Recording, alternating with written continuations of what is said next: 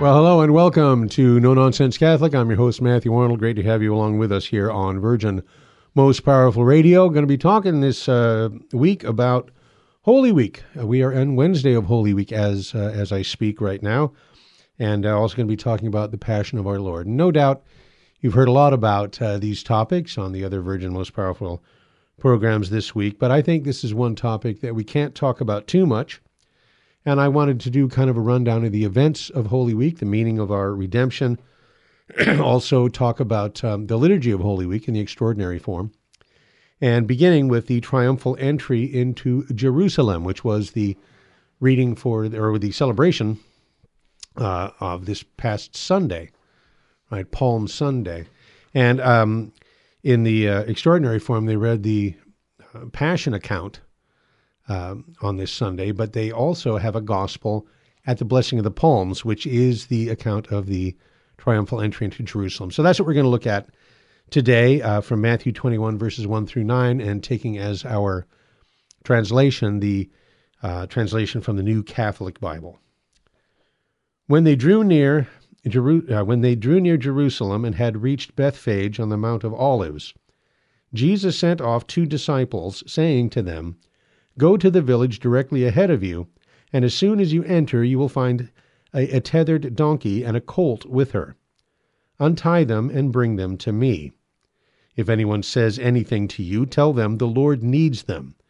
Then he will let you have them at once." This was to fulfill what had been spoken by the prophet. "Say to the daughter of Zion, Behold, your king is coming to you, humble and riding on a donkey, on a colt, the foal of a donkey." The disciples went off and did as Jesus had instructed them. They brought the donkey and the colt and laid their cloaks on their backs, and he sat on them. A very large crowd spread their cloaks on the road, while others cut branches from the trees and spread them on the road. The crowds that preceded him and those that followed kept shouting, "Hosanna to the Son of David! Blessed is he who comes in the name of the Lord! Hosanna in the highest." Thus far, the words of the Holy Gospel. Now, the triumphal entry into Jerusalem is one of the key elements of Holy Week, of course, the beginning of Holy Week, but in the whole life of our Lord, because he's fulfilling one of the most attractive of the Old Testament prophecies as the Messiah in the midst of his people, God's messengers, okay, in the midst of the human race, and joyous shouts of acclamation are rising on every side. Hosanna, they say. Hosanna means save us or grant salvation. But it is above all an acclamation. It's a form of applause. And Jesus allows himself to be acclaimed precisely as the Son of David, the promised Savior from the royal line of the Davidic kings. He is the very figure that the believing people had been trying to picture for generations and generations. And now here he is in their midst, riding on a donkey, the common mount of the poor. Now, Matthew refers to Isaiah 62:11 and the prophecy of Zechariah 9:9, which describes the Messiah as a humble and meek king taking peaceful possession of his kingdom. Right? So he's not riding in with fire and sword, but coming through the gate to shouts of Hosanna. Verse 7 says, "They brought the donkey and the colt and laid their cloaks on their backs, and he sat on them." Okay, he sat on them refers to the cloaks, not both the animals. We learn from Mark chapter 11 and Luke 19 that Jesus rode on the colt. But Matthew mentions the 2 animals. He gives us this little detail because the disciples brought the mother donkey as well as the colt to Jesus. And for the practical reason that a colt, having not been separated from its mother, might be unmanageable without the mother there. And the notes in my New Catholic Bible say that it was customary for a mother donkey to follow after her young. And it struck me, and this is just me, this is not any kind of official exegesis, but that Our Lady followed her offspring, her son, through the events of Holy Week, and most especially through the way of the cross to Calvary. Okay, Matthew says that there's a very large crowd, a multitude meeting Jesus. Verse 9 says, the crowd shouted, "Blessed is he who comes in the name of the Lord, Hosanna in the highest," which is taken from Psalm 118. Now, some modern Bible critics will try and convince you that this phrase was just a common expression. This is expressed that it was the customary greeting that was given to pilgrims entering Jerusalem for the holy days. And that is nonsense. Okay. On the contrary, in fact, the shouts of Hosanna and blessed is he who comes in the name of the Lord, that specifically is an acclamation directed to the Messiah taking possession of his kingdom. So, why was there a crowd waiting for him? We know that there were pilgrims traveling with him, and some of the pilgrims ran ahead to Jerusalem, and the news about Jesus coming spread like wildfire, most especially as he had only very recently raised Lazarus from the dead. Okay, so that spread through the crowds who were there for the Passover, and it kindled in them the hope that this Jesus was in fact the Messiah, and so they prepared that triumphal welcome for him. And I think it's through divine inspiration. Spiritually speaking, the reception with the waving palms shows us that the Jesus, as the victor over death and Satan and hell, and that he would gain for us the palm of peace with God and peace with our neighbor and peace with ourselves, for that matter, and that he would open for us the gates of the heavenly Jerusalem. But historically speaking, these same people who were shouting, blessed is he who comes in the name of the Lord, 5 days later, they'd be shouting for his blood. The ones who had cried, Hosanna, will now be crying, crucify him. And there's a lesson there for us, which is to place our trust in God alone and not in man, because he who is with you today may well be against you tomorrow. So we should be watchful that we do not imitate the fickleness of the crowd, by joyfully receiving our Savior at Easter only to cry, to crucify him again, as St. Paul says in Hebrews, by falling back into our sins. Now, you also notice that up till now, our Lord has pretty much avoided all veneration of the public. He even told people that had been healed, or when he had cast out demons and the demons say, we know who you are, he told people, don't tell anybody. Don't tell anybody about my miracles. Don't tell them about my identity. But now he's approaching Jerusalem to suffer and die for the redemption of the world, and it is his will to enter solemnly as Messiah, as King, with thousands of voices proclaiming his presence to the unbelieving in Jerusalem. The scribes and Pharisees come to mind, that this is indeed the promised Redeemer. But, as, again, he didn't make the entrance in battle array. He didn't come with a sword on a stallion. That's coming at the end of all things. But here he's showing us, he's meek and gentle and sitting on a donkey and the very type of peace. He's trying to show that he's the founder and king, but not of an earthly city, raised by force of arms, which is what the Jews were expecting, but a Prince of Peace with a kingdom not of this world, a kingdom of truth and grace. So that entry into Jerusalem is kind of a final warning. It's the time of visitation. And our Lord Jesus knew only too well that his grace would be passed by unused, as so much had already been, that many of his chosen people would just blindly reject their salvation, and that the hearts of their leaders were going to be filled with hate and envy for their Savior. And for this reason, Jesus tells us, our Scripture tells us rather, that Jesus burst into tears. He wept upon seeing Jerusalem. And it shows us the depth of his love and compassion. And as one spiritual writer put it, in truth, the tears of Jesus are a mystery to us. So incomprehensible is the love which brought him from heaven to this vale of tears. He prayed for those who persecuted him, but it is infinitely more that he should have wept over their misfortunes. So Palm Sunday is celebrated with the blessing of the palms, with the solemn procession, in memory of our Lord's triumphal entry into Jerusalem, and also in gratitude for his victory the victory of faith over unbelief, the victory of life over death, and as a beneficial warning for us, as it was in the first century, it is so in the 21st, that we must overcome sin if we want to enter triumphantly into heaven. So during Holy Week, after his triumphal entry and before he enters his passion, Jesus had a lot to say. He told the parables of the wedding feast and the talents and the tenants and the 10 virgins. And he answered questions about paying taxes. He foretold the destruction of Jerusalem, the end of the world, the final judgment.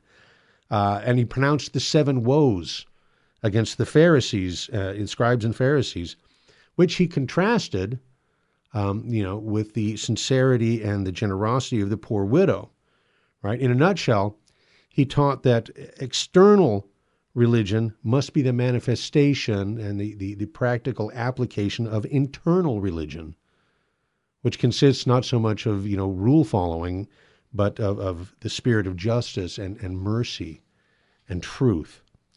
And he taught us that the desire to appear religious, right, before other people, but having a heart full of ungodly sentiments, is the height of hypocrisy.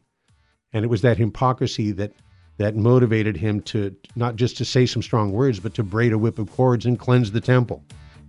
So when we come back, we're going to look at the redemption, the passion, the liturgy of Holy Week in the extraordinary form, and the evidence of the passion to be found on the Shroud of Turin. All that when we return with lots more No Nonsense Catholic on Virgin Most Powerful Radio. I'm Matthew Arnold. Stay with us. We'll be right back.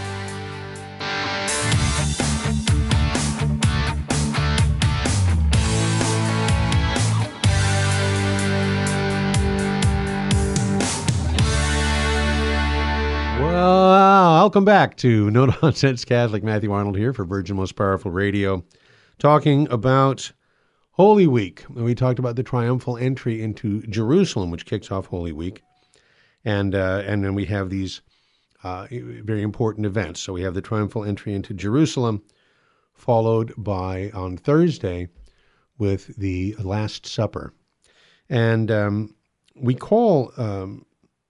When Jesus has that Passover with the disciples, we call it the Last Supper because it was the last meal that our Lord ate before his death. And we know that it's also the Last Supper because for Christians, it was the last Passover. The Jews celebrated the Feast of Passover in memory of their deliverance from Egypt and how they were saved by the blood of the Lamb on the doorposts. And our Lord Jesus, at the Last Supper, he institutes the Holy Eucharist. He deviates from the Paschal liturgy with that third cup, the cup of blessing, when he says, take and eat, this is my body, which will be given up for you. And then he takes the cup and says, take it, this all of you, and drink from it, for this is my blood of the new and everlasting covenant, shed for you and for many under the remission of sins. He's actually transforming the Passover into the holy sacrifice of the Mass. And we see the power of the sacrament because when he consecrates the bread and wine, he actually makes present for the apostles the sacrifice of Calvary that will take place on Good Friday. He makes it present for them. That once and for all sacrifices was made present for them on Holy Thursday sacramentally by Jesus, just the way that the apostles themselves and their successors, your parish priest, acting in the person of Christ, when they consecrate the bread and wine, they make that once and for all sacrifice of Good Friday present for us here today sacramentally. So that happened for the first time at the Last Supper. Also, we read in John's Gospel that our Lord washed the feet of the apostles that Holy Thursday. And it was to give them an example of humility. Peter, of course, very scandalized by the idea that our Lord would do something, an act of such lowly service to them.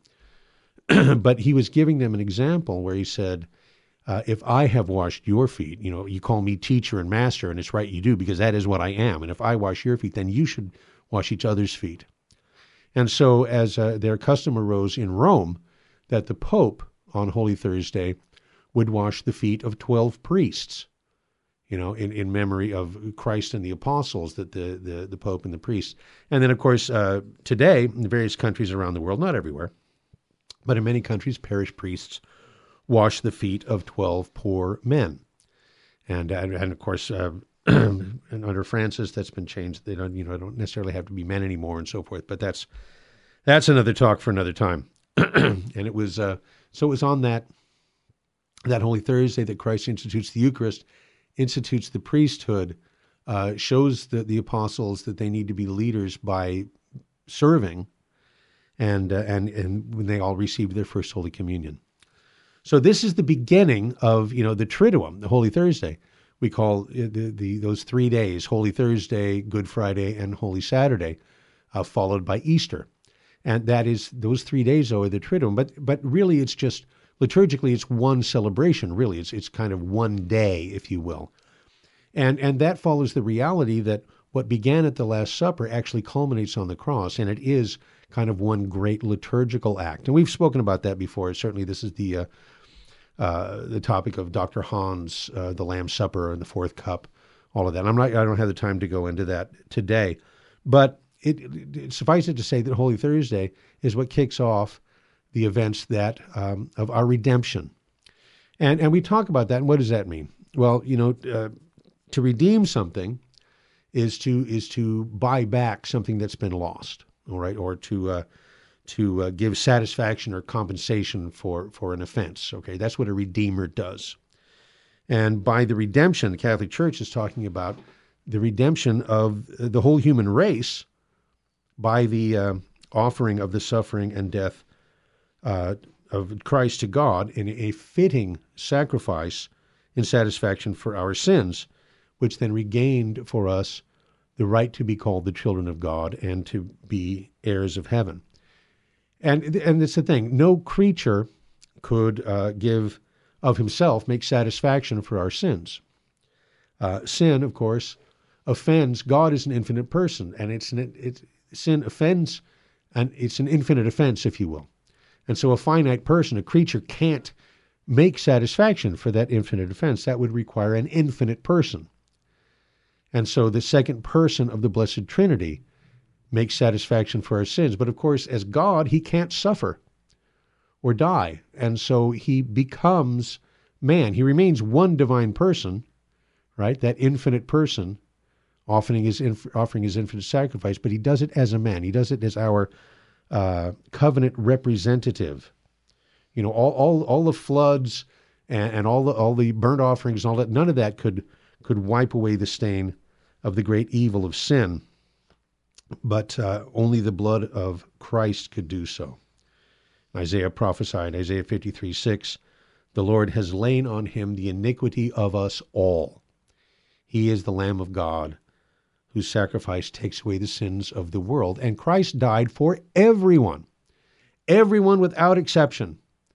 Every man, woman, and child who has ever lived or will ever live. We are all of us redeemed. I remember when Pope Francis, a couple of years ago, he was being questioned about granting an interview to Eugenio Scalafari, who is something of a notorious atheist journalist in Italy. And Pope Francis said, even atheists are redeemed. And of course, the press says, well, what's the Pope saying? Is he saying everyone's going to heaven? Or is the Pope pronounces universal salvation? No. Everyone is redeemed. But not everyone will cooperate with the graces won by our Lord Jesus Christ on the cross. Many do not believe in him.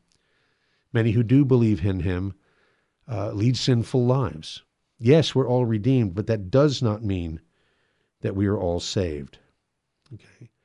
And when it comes to the redemption, that is something that we can never repay Christ for that sacrifice, not in this life or in the next.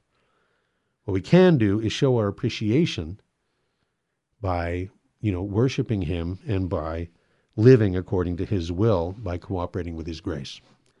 All right, so the chief sufferings of Christ in his passion were his bitter agony of soul in the garden, accompanied by the bloody sweat, his cruel scourging, the carrying of the cross, the crowning with thorns, and of course his crucifixion and death.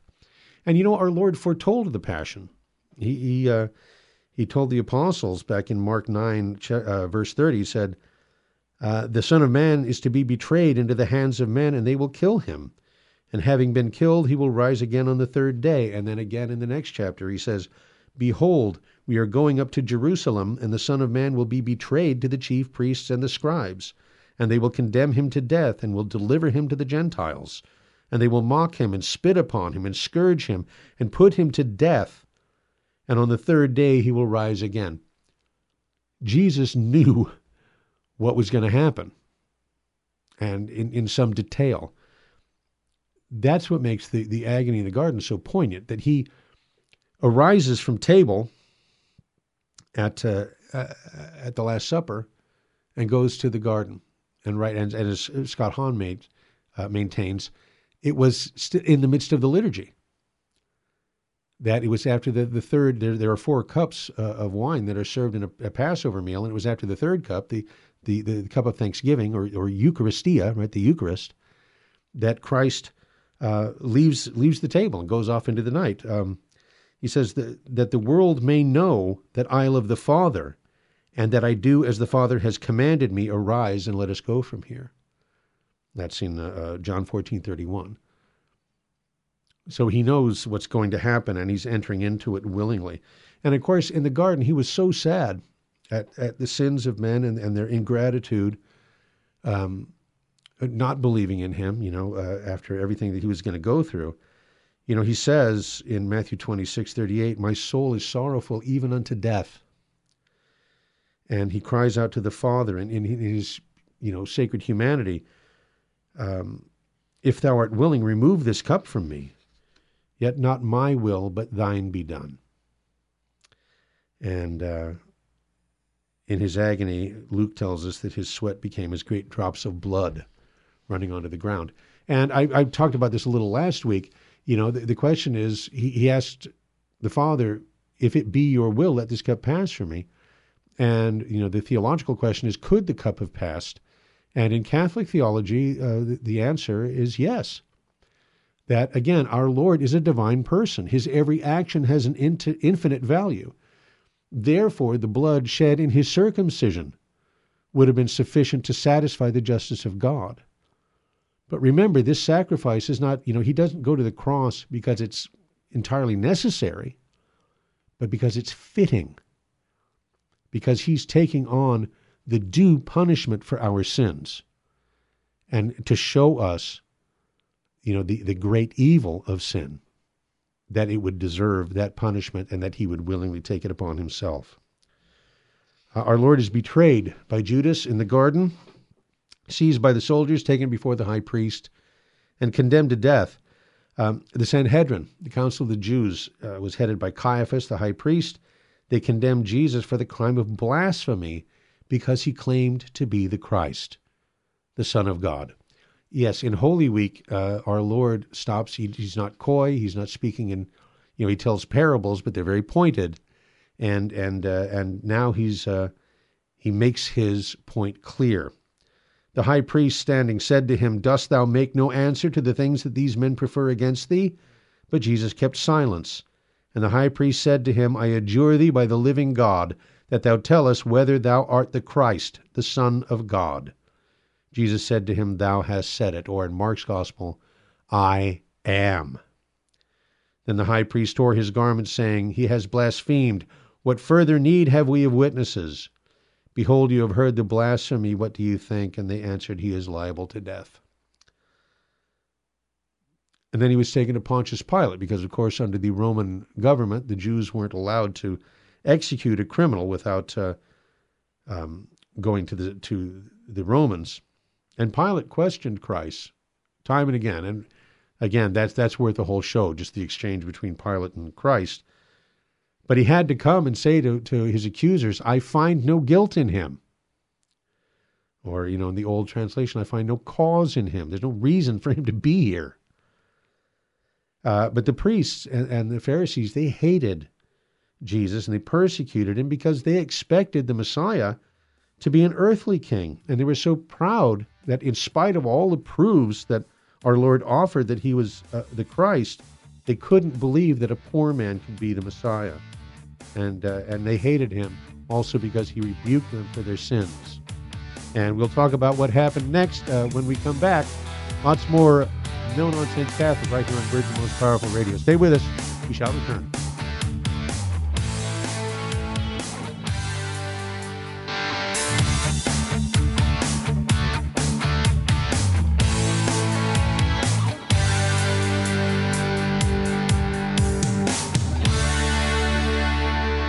Welcome back here. It's No Nonsense Catholic. I'm Matthew Arnold. Great to have you with us. We're talking about the trial of Jesus and Jesus before Pilate. And Pilate wanted to please the Jews, and so he had Jesus scourged. He was bound to a pillar, his clothes removed, and he was beaten until he was one great wound. And in the next segment, we're going to talk a little bit about the evidence from the Shroud of Turin, and we'll come back to that. And then the soldiers made a crown of thorns and put it on his head and mocked him, called him King of the Jews. And then they returned him to Pilate. And Pilate says, "Behold, I bring him out to you, that you may know that I find no guilt in him." And Jesus came forth wearing the crown of thorns and the purple cloak, and he said to them, "Ecce homo," behold the man. But it was not sufficient. And finally, afraid that if he didn't permit the Jews to execute him, they would accuse him before Caesar. In fact, they threatened him to do that. They say, "We have no king but Caesar." And they said, "If you release this man, you are no friend of Caesar's," right? So they're implying that they're going to make trouble for him. And so Pilate washed his hands of the whole matter and delivered him to be crucified. And as we know, he was made to carry his cross to Calvary, where he was nailed to the cross at around noon. Between two thieves, he was crucified, hung on the cross, and then died about 3 hours later at 3 p.m. So he was then taken from the cross. He was placed in the tomb. These are the events that are celebrated and remembered every year liturgically in the Easter Triduum. And I want to talk a little bit about Holy Week in the rites of the extraordinary form, right, in the traditional rites of the Mass. And I know that that Traditionis Custodes actually in it says that the Triduum is verboten in the, but there are still places where it is being celebrated. I'm privileged to celebrate Holy Thursday in the extraordinary form tomorrow. I'm looking very much forward to that. And I want to say, if you have the opportunity, regardless of what form of the Mass it is, if you have any opportunity to go to any of the liturgies of the Triduum, by all means, do that. There are great graces to be found there. All right. During Holy Week, the Church relives the Passion and the death of Christ. Right on Palm Sunday, we have the solemn entry of Jesus into Jerusalem with the blessings of the Palm. And then on High Mass on this day, and then on Tuesday, Wednesday, and Friday, the story of the Passion is read from each one of the evangelists. And on Wednesday, Thursday, and Friday afternoon, we have the Tenebrae prayers that are celebrated in the church, when 15 candles are extinguished one by one. Very, very powerful, to show the flight of the disciples and the death of our Lord. Then on Holy Thursday, traditionally, that's when the bishop would consecrate the holy oils for use in baptism and the anointing of the sick and so forth. I think in our diocese this year they had the Chrism Mass on Monday, right? They had a special Mass just for that. Holy Thursday was when that used to happen, and the bishop then also would wash the feet of the poor man, and they have the Mass of the Last Supper. And then on Good Friday there was no Mass. And there still is. There's no Mass on Good Friday in remembrance of our Lord's crucifixion, that he died, was taken from us that day.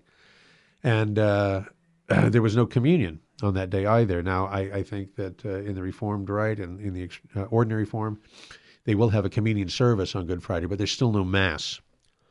And the crucifix then, which has been veiled since Palm Sunday, or not Palm Sunday, since Passion Sunday, we've had veils over the statues. They unveil the crucifix and place it at the foot of the sanctuary, and the people come up and adore the crucifix, come and kiss the feet of Christ.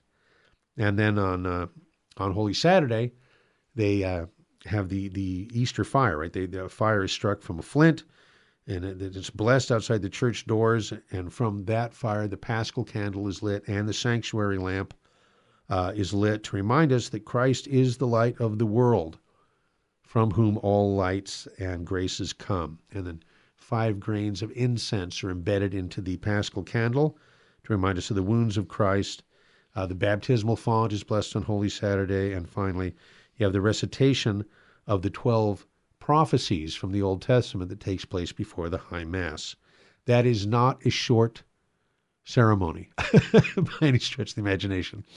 I used to have a friend in a religious order, traditional religious order, and he said, you know something's Catholic if it's either early in the morning or really long. That's how you know for sure it's Catholic. And then that takes place before the High Mass. And of course, we have the Easter Vigil, and that's when people now are received into the church at the Easter Vigil. You know, the catechumens come for baptism and First Holy Communion. They have confirmation and in the ordinary form. And all of those rites are very powerful, very beautiful, and very much worthy of your attendance. So, a quick word on Calvary. Christ died on Good Friday, and you know that when you are crucified, you die from asphyxiation. You actually drown, because if you're hanging from your hands, you can't breathe unless you pull yourself up. And in Christ's case, of course, he was nailed to the cross, so he would have to pull himself up on the nails in order to take a breath, much less to be able to speak, to breathe and speak. He would have to hold himself there in order to do that. So Christ spoke 7 words from the cross. We have 7 sayings, and so they must have been pretty important considering what he had to go through in order to save them. So number 1, what does he say? Father, forgive them, for they know not what they're doing. He tells the thief, Amen, I say to thee, this day thou shalt be with me in paradise. He says to the Blessed Virgin, Woman, behold your son, and to John, behold your mother. He quotes the Psalms, my God, why hast thou forsaken me? He says, I thirst, and then he's given the sour wine to drink, which, as Scott Hahn would suggest, and I believe is correct, represents the final cup of the Passover. Because then he says, consummatum est. It is consummated, it is finished, which are it's the final words of the Passover. And then he quotes the Psalms again, Father, into thy hands I commend my spirit. And he gave up the ghost, as the scripture says, at Golgotha, or Calvary, a hill outside of Jerusalem. St. Augustine says that on the cross our Lord bent his head to kiss us, extended his arms to embrace us, and opened his heart to love us. How thankful we should be to Christ for his love, that he humbled himself, becoming obedient to death, even death on a cross. Now, looking at the scriptures, a number of things happened at the death of Jesus. The sun was darkened. There was an earthquake. The veil of the temple was rent in 2. Rocks split. Graves opened, and the dead arose and appeared in Jerusalem. Now, the tearing of the veil, the temple veil at the death of Christ, it marks the end of the Jewish religion. It's been fulfilled. You know, it is no longer the true religion. It had been a figure of the true church. But when the church was established, it had been fulfilled. It was no longer necessary. The types and figures had given way to the reality. The veil of the temple concealed the Holy of Holies. It was the most sacred part of the temple. But now that's been opened. The gates of heaven are opened. Now, we shouldn't make the mistake, though, as some of our separated brethren do, that Christianity put an end to all the moral laws and all the teaching of the Jewish religion. That's not true. Our good Lord himself said, I have come not to destroy, but to fulfill. He came to perfect the old law. And the authority of the temple and its officers was now placed in the church, which had been established by Christ, put into the hands of his apostles. But the ceremony of the Jews was fulfilled, and no longer, was so that all those laws relating to worship were abolished in the Christian dispensation. All right, the church commemorates the death of Christ on Good Friday, and the whole church is mourning. That's why there's no Mass on Good Friday, and traditionally why there was no communion given to the faithful. The altar is stripped, the lights are put out, the bells are silenced, the crucifix is unveiled. On Holy Thursday, they take the Blessed Sacrament to an altar of repose. So even the Blessed Sacrament, there's no consolation in the church on that day. But they unveil the crucifix so we can adore the cross. Now, after our Lord's death, his body was taken and laid in a grave which belonged to Joseph of Arimathea. The disciples rolled the great stone to close the tomb. The chief priests and the Pharisees go to Pilate saying, that deceiver said that he was going to rise from the dead. So they asked him to put a guard on the sepulcher so that people, they can't steal the body and say he was risen from the dead, which we'll probably talk about next week. We'll talk about what happened on Easter. And Pilate said, you have a guard, you go guard it as well as you know how. So they went and they made the sepulchre secure, and they sealed the stone, they set the guard. But for our sake today, for our purposes today, what do we learn from the sufferings and the death of Christ? First off, it's God's love for man and the evil of sin. That's the great lesson here. And that it wasn't necessary for Jesus to suffer the way he did. Like I said, his merits are infinite because he's a divine person. He could have wiped away the sins of 1,000 worlds by shedding a single drop of his blood. In fact, there's an old bit of poetry. The pelican was a sign of Christ because allegedly, or legendarily, the pelican would pierce its own breast and feed its young with its own blood. Right, so you see the obvious connection with the Eucharist. And there's an old poem, let's see if I can remember. Dear pelican, for me, thy bosom bled, for me thy blood was shed, that blood whereof one precious drop could win abundant pardon for 1,000 worlds of sin. All right, greater love no one has than to lay down his life for his friends. And he did so in such a dramatic manner that when we come back, we're going to talk about the evidence on the Shroud of Turin and what the Passion was really like, what it really underwent for you and for me. All that and more when we come back. Lots of no-nonsense Catholic right after this.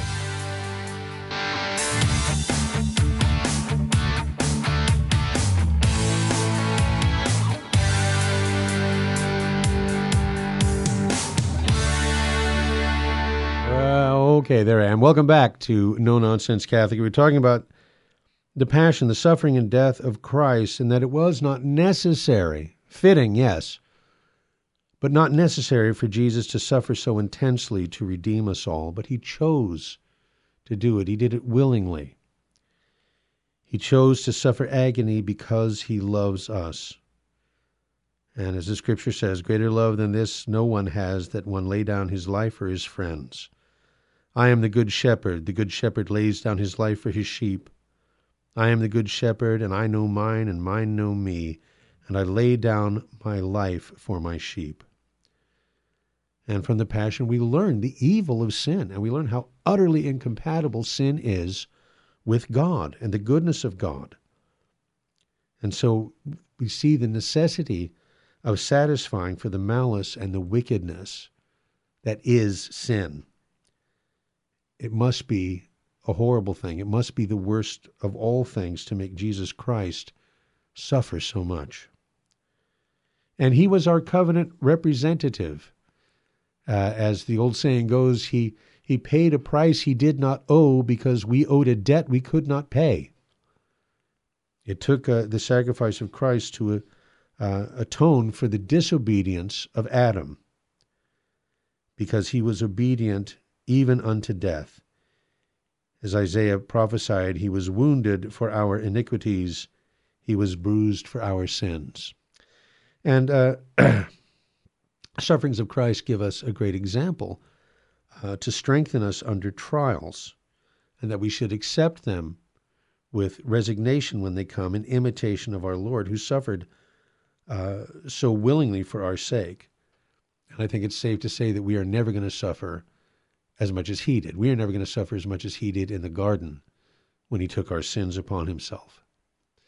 And a final note, traditionally, Catholic churches were built in the shape of a cross. They were built in a cruciform shape because within those churches is where the sacrifice of the cross is made present on our altars. And it made it easy to remember those events that took place on that first Good Friday when Jesus Christ, the Son of God, for love of you, suffered and died on the cross. Now, I wanted to, in the remaining minutes we have left, talk a little bit about the Shroud of Turin. Now, I'm sure you know, you've heard about the Shroud of Turin. It is a linen cloth about 14 and a half feet long, 3.5 feet wide, and it bears the image of a crucified man, both a frontal and a dorsal image of this man. So you can think it out, the cloth is 14 feet long. He was laid at one end, and then it was pulled over his head and down to his feet. And, that doesn't sound like the way you would, do a shroud. And I suspect the reason that it was done this way is because that the Shroud of Turin, that linen, was not designed to be a burial cloth, but a tablecloth. In fact, I believe that linen was on the table of the Last Supper. You may notice also even in Scripture, when it talks about the cloths, there's the large cloth, and then there is a smaller cloth that's referred to specifically as a napkin. Also, the image that was on the shroud, when Peter and John came to the tomb, the shroud had been folded up and placed down. And there is an intriguing thing in the Scriptures. It says that when Peter, he saw the cloths and believed. And what does that mean? It's like, well, he didn't say he saw that Jesus was gone and believed. It says he saw the cloth and believed. And I suspect that's because that cloth bore the image of our Lord Jesus Christ. I first encountered the Shroud of Turin a number of years ago. I was skeptical. I heard about it like everybody. I'd also heard it was a fake or a painting or something that had been debunked and all that. None of that is true, by the way. Somebody who was a listener and a fan of I was working at St. Joseph Communications for Terry Barber back in those days with me and Tim Staples and Jess Romero, going out and giving talks and whatnot. And some fan had sent us a full-size photographic copy of the Shroud of Turin, like 2 7-foot-long, 3.5 feet wide sheets of paper, big rolls of paper with a life-size image on it. And I thought, and I guess Tim, I think, had actually seen the shroud. And so we unrolled it, and I'm going to say, I don't really see anything. It's just this faint, weird image. And he said, back up. Just start backing up. And as I did, it coalesced into that image of the crucified Christ. And it was powerful. And I took it home, and my wife was like, I'm going, oh, no, let me show it to you. Because she was skeptical too. She'd heard the same as anybody else, And this is, close to 20 years ago. And I did the same thing. I unrolled it and I said, just keep going back. And it had a really profound effect on her. In fact, she became an amateur syndenologist. I don't know anybody that knows more about the Shroud of Turin than my wife Betty does. She gave talks on it and was offered a job as a docent at the Shroud Center back when it was still a going concern. In any event, I believe that the Shroud of Turin is in fact the burial cloth of Jesus, that the image is in fact the image of our Lord. In my experience, those people that I know who have studied the shroud also become convinced that it is, in fact, the burial cloth of Jesus. And that would include St. John Paul II. He venerated the shroud back in 1998 and said, what counts above all, is that the shroud is a mirror of the gospel. In fact, he says, if we reflect on the sacred linen, we cannot escape the idea that the image it presents has a profound relationship with what the Gospels tell of Jesus' passion and death. And it's also, much of what we know about the Passion really comes from the information that was gathered from the shroud, going back many centuries. Even the depiction of our Lord Jesus with the long hair and the beard and all that all comes from this image, which was not made by human hands. Now, on that image, especially on the dorsal image, the back image, it is very clear. You can clearly see the marks of the scourging. And the wounds are scattered all over his back, from the back of his head to down his legs to the back of his feet. And forensic analysis, right? Photography really changed the study of the shroud back in the 19th century when the camera was invented. Somebody took a picture of the shroud and they looked at a negative image and realized that the photographic negative is a positive image, which means that the image on the shroud is actually a negative image, like a photographic image. Some scientists think that the image was made through a process called flash photolysis. That's the same process that leaves silhouettes on walls when an atomic bomb explodes. Okay, so that light of that intensity, which might be consistent with the resurrection. I mean, I'm guessing, but there you go.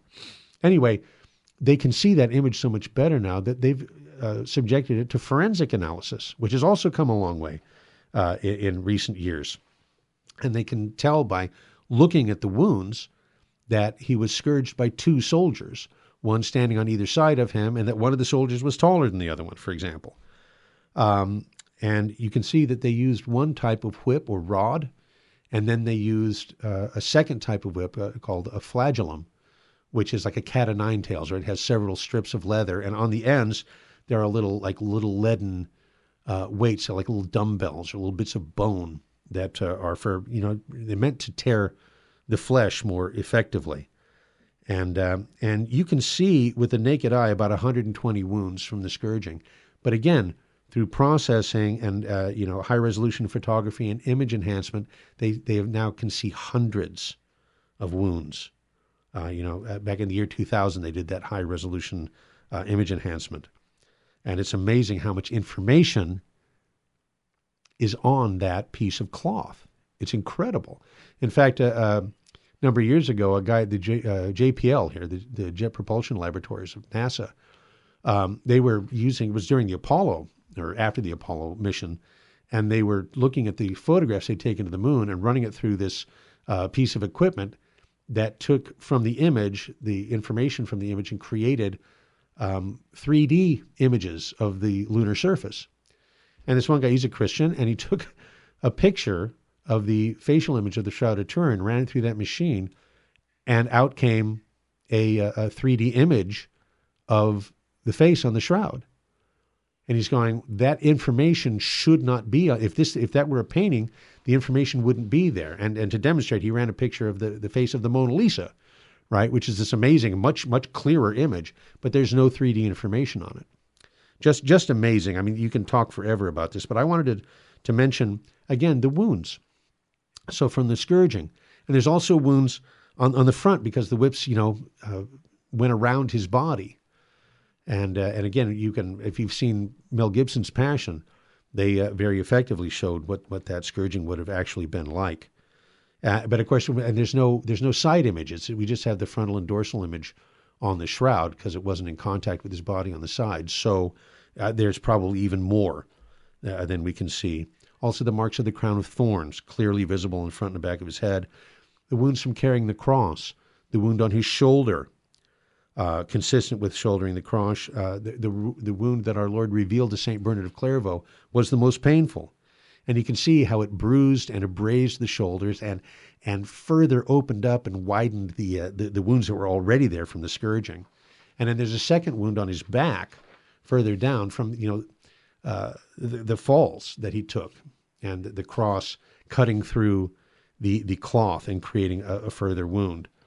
And then, of course, we have the wounds on his knees from where he fell when he was carrying the cross. And naturally the wounds from the nails. And judging by the shroud, we confirm the tradition that 3 nails were used, one for each hand and one going through both of his feet. All right, and you can see that he's was crucified through the wrist, in the part of the wrist called Destats space. It's a space among the bones that holds him up. And then, of course, the wound in his side, where his heart was pierced with a lance, all on the shroud. And that's why St. John Paul said, "For every thoughtful person, it is a reason for deep reflection, which can even involve one's life. The shroud is thus a truly unique sign that points to Jesus, the true Word of the Father, and invites us to pattern our lives on the life of the one who gave himself for us."